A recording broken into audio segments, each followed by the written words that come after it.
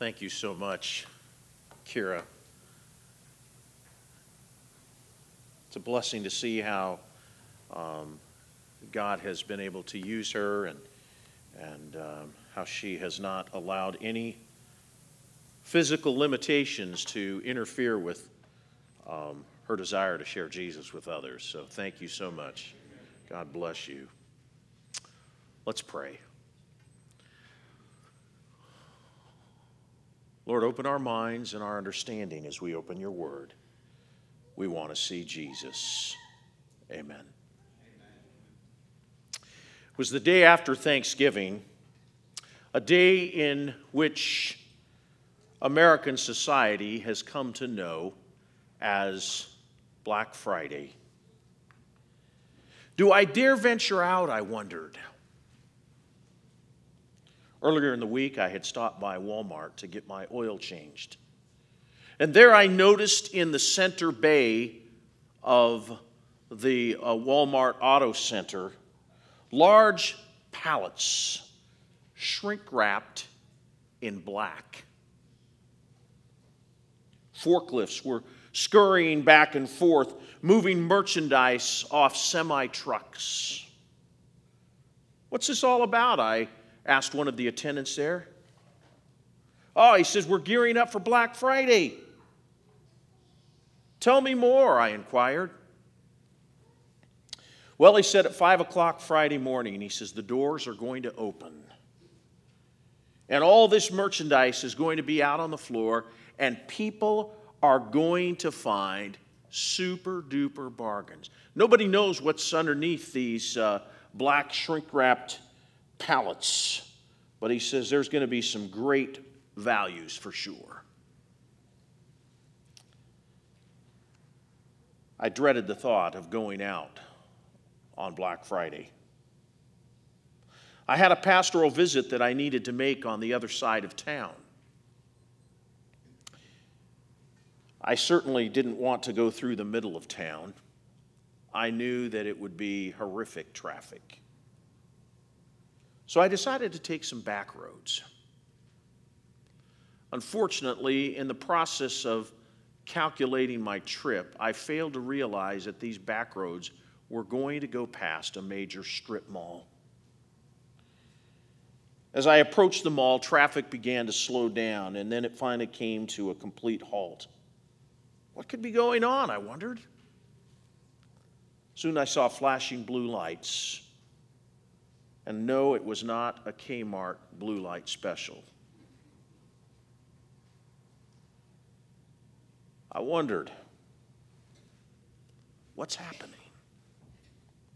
Flashing blue lights were police officers who were directing traffic so that people could find a place to park, because parking at the mall was a premium. And I said, man, this is insane.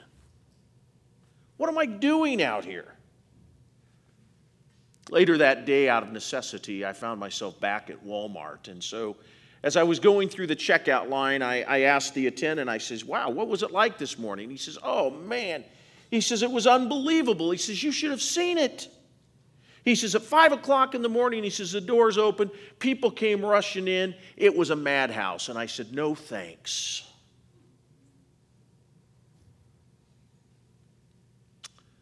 Black Friday. According to the National Retail Federation, nearly 134 million consumers hit the stores this past Black Friday, November 28. While that figure is down compared to last year, that's astounding considering that the population of the United States is a mere 316 million. So if you do the calculations, you'll discover that 40% of the U.S. population was out shopping on Black Friday.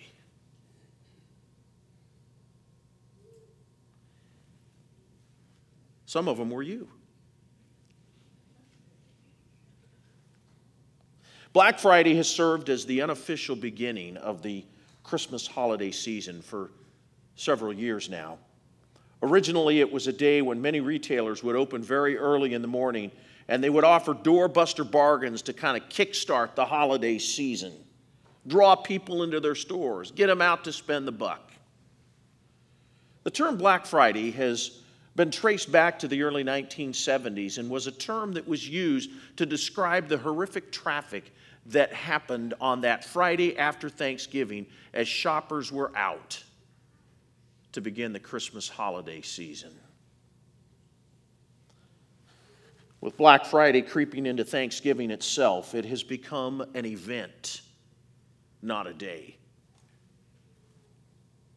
Here are some interesting pieces on Black Friday 2014. You might find them amusing.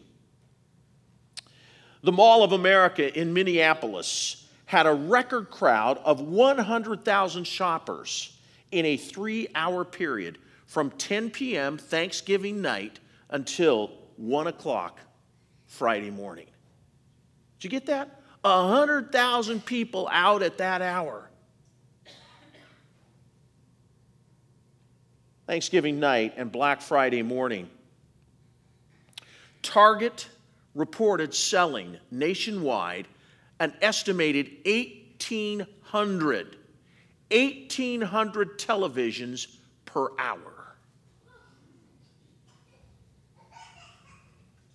Perhaps some of you heard about the fist fight that broke out at a Kohl's store here in Southern California between two women, and several people were actually hospitalized because of that craziness.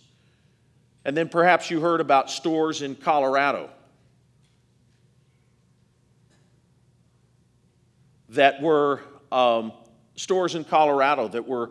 offering deals on marijuana in what they have now dubbed as Green Friday. And then there were 15,000 people who lined up outside of Macy's in downtown New York City in Manhattan. They lined there Thanksgiving night. Many of them left their turkey still sitting at the table as they rushed down to get Black Friday deals. 15,000 people in line.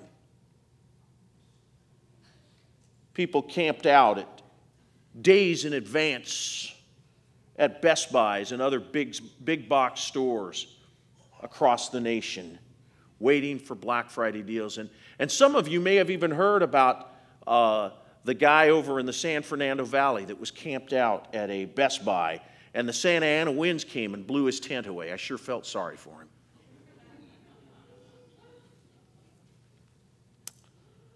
There were people that were fighting over televisions. They were actually laying themselves. I don't know if you can see this picture. This guy's laying on this box, this television, making sure that he's going to get it. It's absolute craziness. And then there was this guy that needed help out. He and his family bought 6 televisions at Best Buy. 6? For crying out loud, what are you going to do with 6 TVs? We're talking about mayhem, friends. Mayhem everywhere. And finally, you've got to see this video. Take a look at this. It's craziness. Here are these people. They've all got televisions and other stuff. If you can look and focus on certain parts of the video, you'll actually see people pushing and shoving each other, trying to make sure that they get what they came to get. Absolutely crazy. All of this, friends, all of this, just to save a few bucks. And I ask myself the question, don't people have anything better to do with their time? But you know, if Black Friday wasn't enough, along came Cyber Monday. All of the online retailers were offering their specials. Amazon.com, Overstock.com, Zappos.com, Sierra Trading Post. It just goes on and on. All of these, TigerDirect.com, Newegg.com, and B&H Photo offering their specials. And I like this one, Diapers.com. We deliver everything but the baby. With the advent of the internet, online retailing, the Monday after Thanksgiving has become known as Cyber Monday. It's the online retailer's version of Black Friday. And according, again, to the National Retail Federation, this past Monday, Cyber Monday, more than 126 million consumers did Christmas shopping online. Wow. Okay, so what's the point, preacher? What's the point to all this? And what does the Antichrist have to do with Black Friday, Cyber Monday, or even Christmas for that matter? I'd like to direct your attention to a passage of Scripture. Jesus talking with his disciples just before his crucifixion. Matthew chapter 24. And we want to notice here the words of Christ. Jesus predicts that last day imposters are going to come. I like the way the Message puts it. So let me read it from this paraphrase. If anyone tries to flag you down, calling out, "Here's the Messiah," or points, "There he is," don't fall for it. Fake messiahs are going to pop up everywhere. Their impressive credentials and dazzling performances will pull the wool over the eyes of even those who ought to know better. But I've given you fair warning. I did some research on the word Antichrist in a number of Bible dictionaries and commentaries. And while the word Antichrist only appears 4 times in Scripture, these verses in Matthew 24 are among those believed to refer to the Antichrist. As Adventists, with our strong emphasis on Bible prophecy, we've spent considerable time on this subject. In fact, we've preached numerous sermons, evangelistic messages about the coming Antichrist, and I've done my own share of that as well. Nearly 30 years ago, when I was holding an evangelistic series in the small town of Pinedale, Wyoming, right south of Jackson Hole and right on the Wind River Range, I couldn't help but notice a sign posted there in a local church near where I was holding the meetings. And this local community church was studying Bible prophecy, and they indicated that that coming Sunday, they were going to be studying the subject of the Antichrist. It piqued my interest, and I thought, man, I want to go. I want to check it out. I want to hear what they have to say. Who are they identifying as the Antichrist? Their theories were interesting. They named all kinds of names, political leaders, all kinds of stuff. This is the Antichrist, you know. But you know what? I didn't find a single one of them to be biblically based. A few weeks ago, an advertisement came to the church office, was also in the Acorn. Some of you may have seen it. The local Christadelphian congregation was featuring a presentation on a Saturday evening on the identity of the Antichrist. Pastor Chuck and I went to hear that presentation. Listen to this guy passionately pour his heart out for an hour on the identity of the Antichrist. And it was interesting to discover that the Christadelphians share our same historicist biblical hermeneutic that coincides with that of the Reformation movement. They don't believe in the futuristic interpretations of Hal Lindsey or Tim LaHaye or other dispensational theologians who teach that the Antichrist will make his debut during a coming 7-year tribulation. I found it interesting that while the Christadelphians share a similar biblical hermeneutic with Adventists, they believe the Antichrist is anyone who espouses the doctrine of the Trinity. Now, that's their identity of the Antichrist.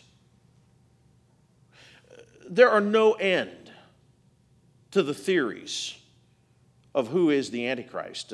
I picked this up off the internet. I thought this was interesting. People who believe that there's an Antichrist baby who's soon to come and says, "I have arrived, Christians, be afraid, be very afraid." So who or what is the Antichrist? And again I ask, what does it have to do with Christmas? Let's take a look for a moment at the 4 biblical references to the Antichrist. The only biblical author to actually use that term is the Apostle John. So let's take a look at the first reference that he makes. 1 John chapter 2 and verse 18. It's believed by most scholars that John wrote this epistle in the late 80s or early 90s of the first century. And notice the language he uses. He says, "Little children, it is the last hour, and as you have heard that the Antichrist is coming, even now many Antichrists have come, by which we know that it is the last hour." So listen to his language. He uses that term, last hour. He uses the term, you have heard. Where had this concept been proclaimed before? I believe John is referring back to his encounter with Jesus in Matthew chapter 24. And then the Apostle Paul adds this in 2 Thessalonians chapter 2, verses 3 and 4. "Let no one deceive you by any means, for that day will not come unless the falling away comes first, and the man of sin is revealed, and the son of perdition, who opposes and exalts himself above all that is called God or that is worshipped, so that he sits as God in the temple of God, showing himself that he is God." While the Apostle Paul doesn't use the word Antichrist, he is clearly referring to someone who stands in opposition to God. So let's go back to 1 John chapter 2 and verse 18. And let's notice what the Apostle John says. "Little children, it is the last hour. As you have heard that the Antichrist is coming, and even now many Antichrists have come." Now again, when did he write this? He wrote this at the end, towards the end of the first century AD. And he said even at that time, many Antichrists had already come. Let's notice also now what he says in 1 John chapter 2 and verse 22. "Who is a liar, but he who denies that Jesus is the Christ. He is Antichrist, who denies the Father and the Son." John actually identifies the Antichrist. We don't have to speculate about the identity of the Antichrist. We don't have to sit around and say, well, is it this political leader? Is it this religious leader? No. John the Apostle, through the inspiration of the Holy Spirit, identifies the Antichrist. He is Antichrist who denies the Father and the Son. He who denies that Jesus is the Christ. Let's notice John's other 2 references to the Antichrist. 1 John chapter 4 and verse 3. "And every spirit that does not confess that Jesus Christ has come in the flesh is not of God. And this is the spirit of the Antichrist, which you have heard from was coming and is now already in the world."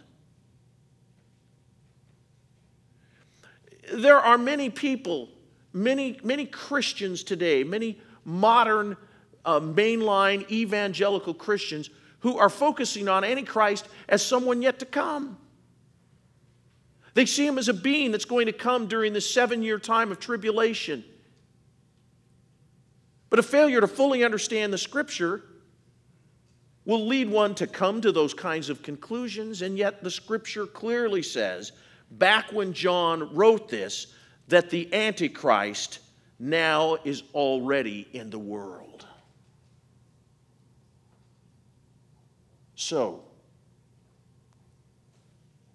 let's take a look at what else John has to say in 2 John 7. "For many deceivers have gone out into the world who do not confess Jesus Christ as coming in the flesh. This is a deceiver and an antichrist." Notice what he says. "Do not confess that Jesus Christ has come in the flesh."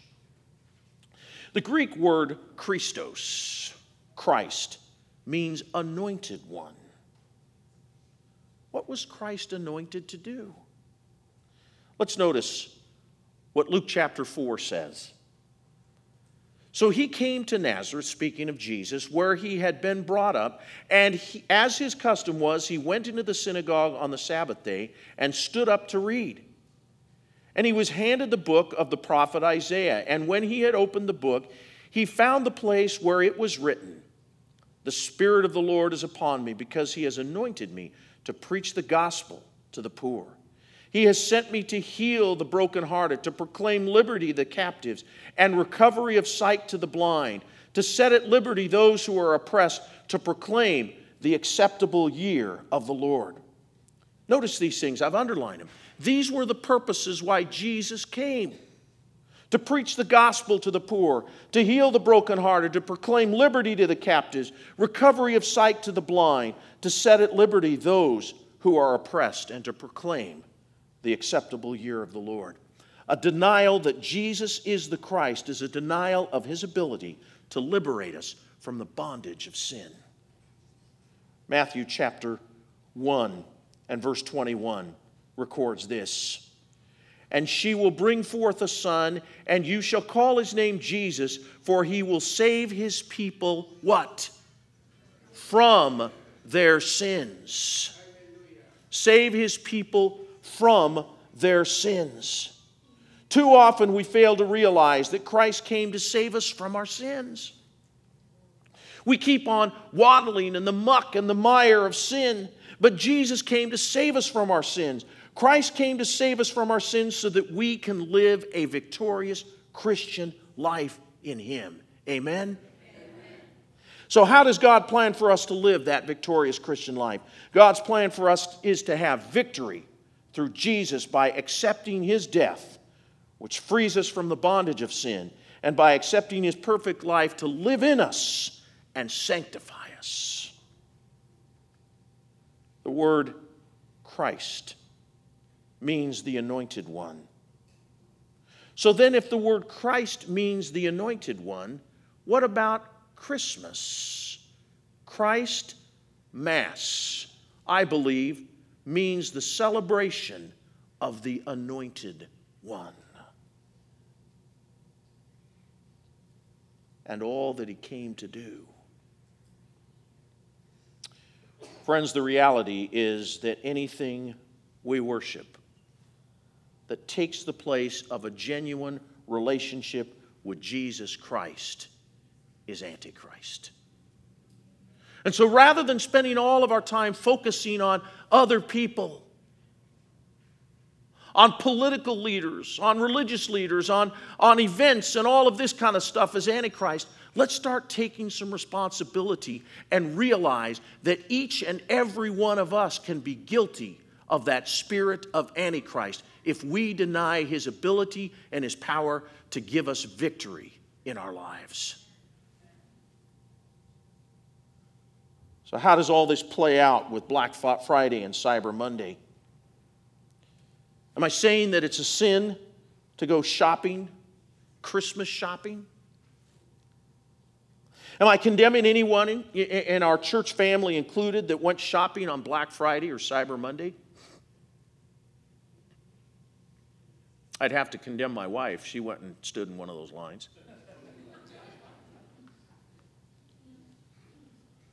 Am I saying that the celebration of Christmas itself is Antichrist? No, as a matter of fact, I'm not.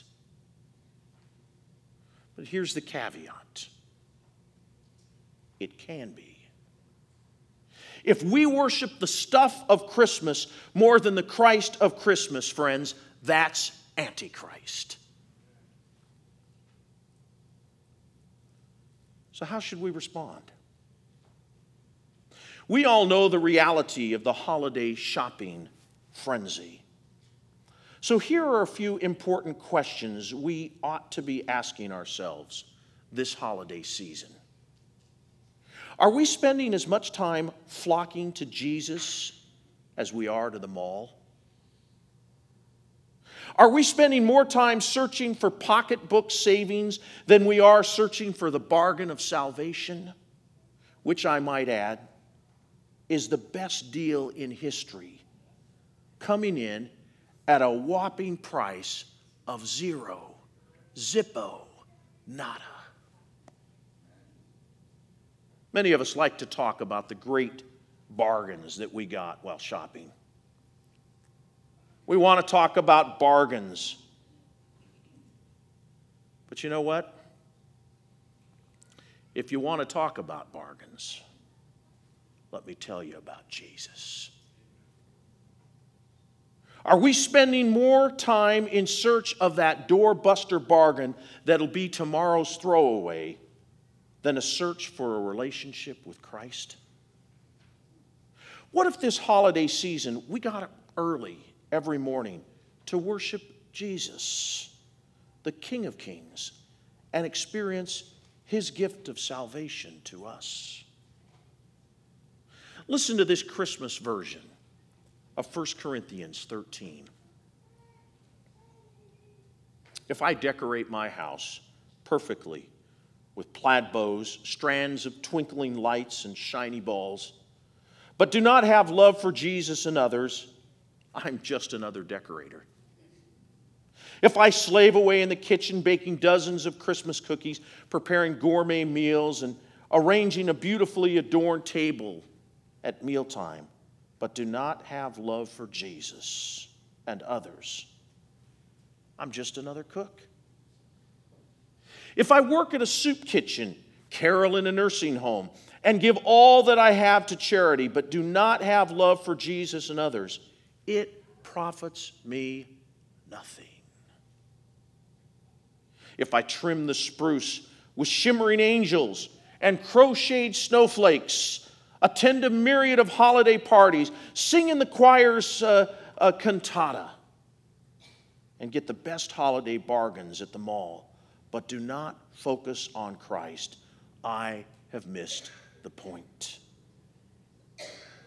Love stops the cooking to hug the kids.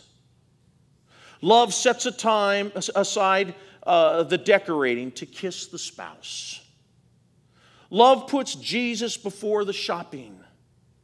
Love is kind, though harried and tired.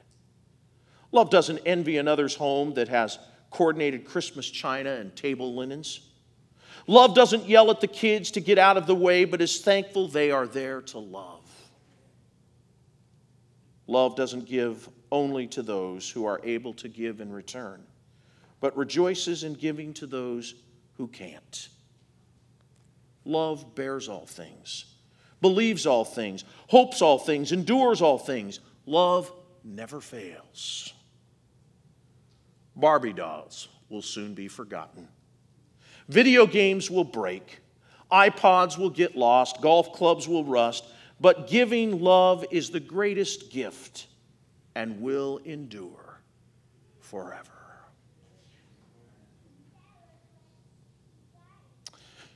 Our societal culture demands and places expectations on us that frequently smacks of our spiritual journey. Are we willing to be countercultural?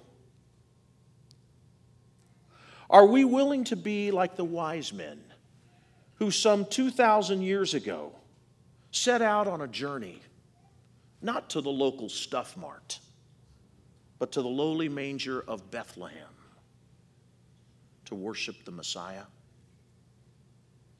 This Christmas season, as a church family, let's create our own holiday frenzy as we worship the greatest gift giver ever, the one who gave himself for us and is soon to come. Soon, my friends, soon and very soon, we are going to see the King. Amen? Let's sing that great song again. Soon and very soon, we are going to see the King.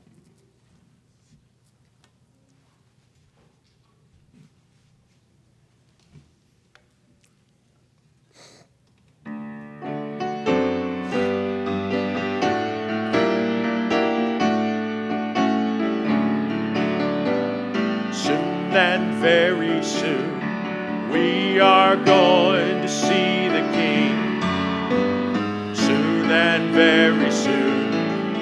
We are going to see the King. Soon and very soon, we are going to see the King. Hallelujah, hallelujah, we're going to see the King. No more dying there, we are going to see the King. No more dying there, we are going to see the King. No more dying there, we are going to see the King. Hallelujah, hallelujah, we're going to see the King. No more sinning there, we are going to see the King. No more sinning there, we are going to see the King. No more sinning there, we are going to see the King. Hallelujah, hallelujah, we're going to see the King. So should there be any rivers we must cross, should there be any mountains we must climb, God will provide all the strength that we need. Give us grace till we reach the other side. We'll see the King. Yes, we're going to see the King. We'll see Jesus there. We are going to see the King. We'll see Jesus there. We are going to see the King. Hallelujah, hallelujah, we're going to see the King. Soon and very soon, we are going to see the King. You believe it? Soon and very soon, we are going to see the King. Soon and very soon, we are going to see the King. Hallelujah, hallelujah, we're going to see the King. Hallelujah, hallelujah, we're going to see the King. Heavenly Father, we live in a crazy world. Somehow we've gotten our priorities all mixed up. Priorities that have us placing things above you. That we're more concerned about that doorbuster bargain than we are about picking up your word and spending time connecting with you. And so, Lord, we're giving you permission today to rearrange our priorities, because we believe that soon and very soon we are going to see the King. And we not only want to see that King, but we want to spend forever with Jesus, the King of Kings and Lord of Lords. So, Lord, prepare our hearts each and every day to be ready. And may none of us be guilty here of the spirit of Antichrist in denying the power that you have and long to give us. Thank you for the victory that we can have in Jesus. And at last, Lord, may our eyes rest upon you when we see you coming and live with you forever. In Christ's name we pray. Amen.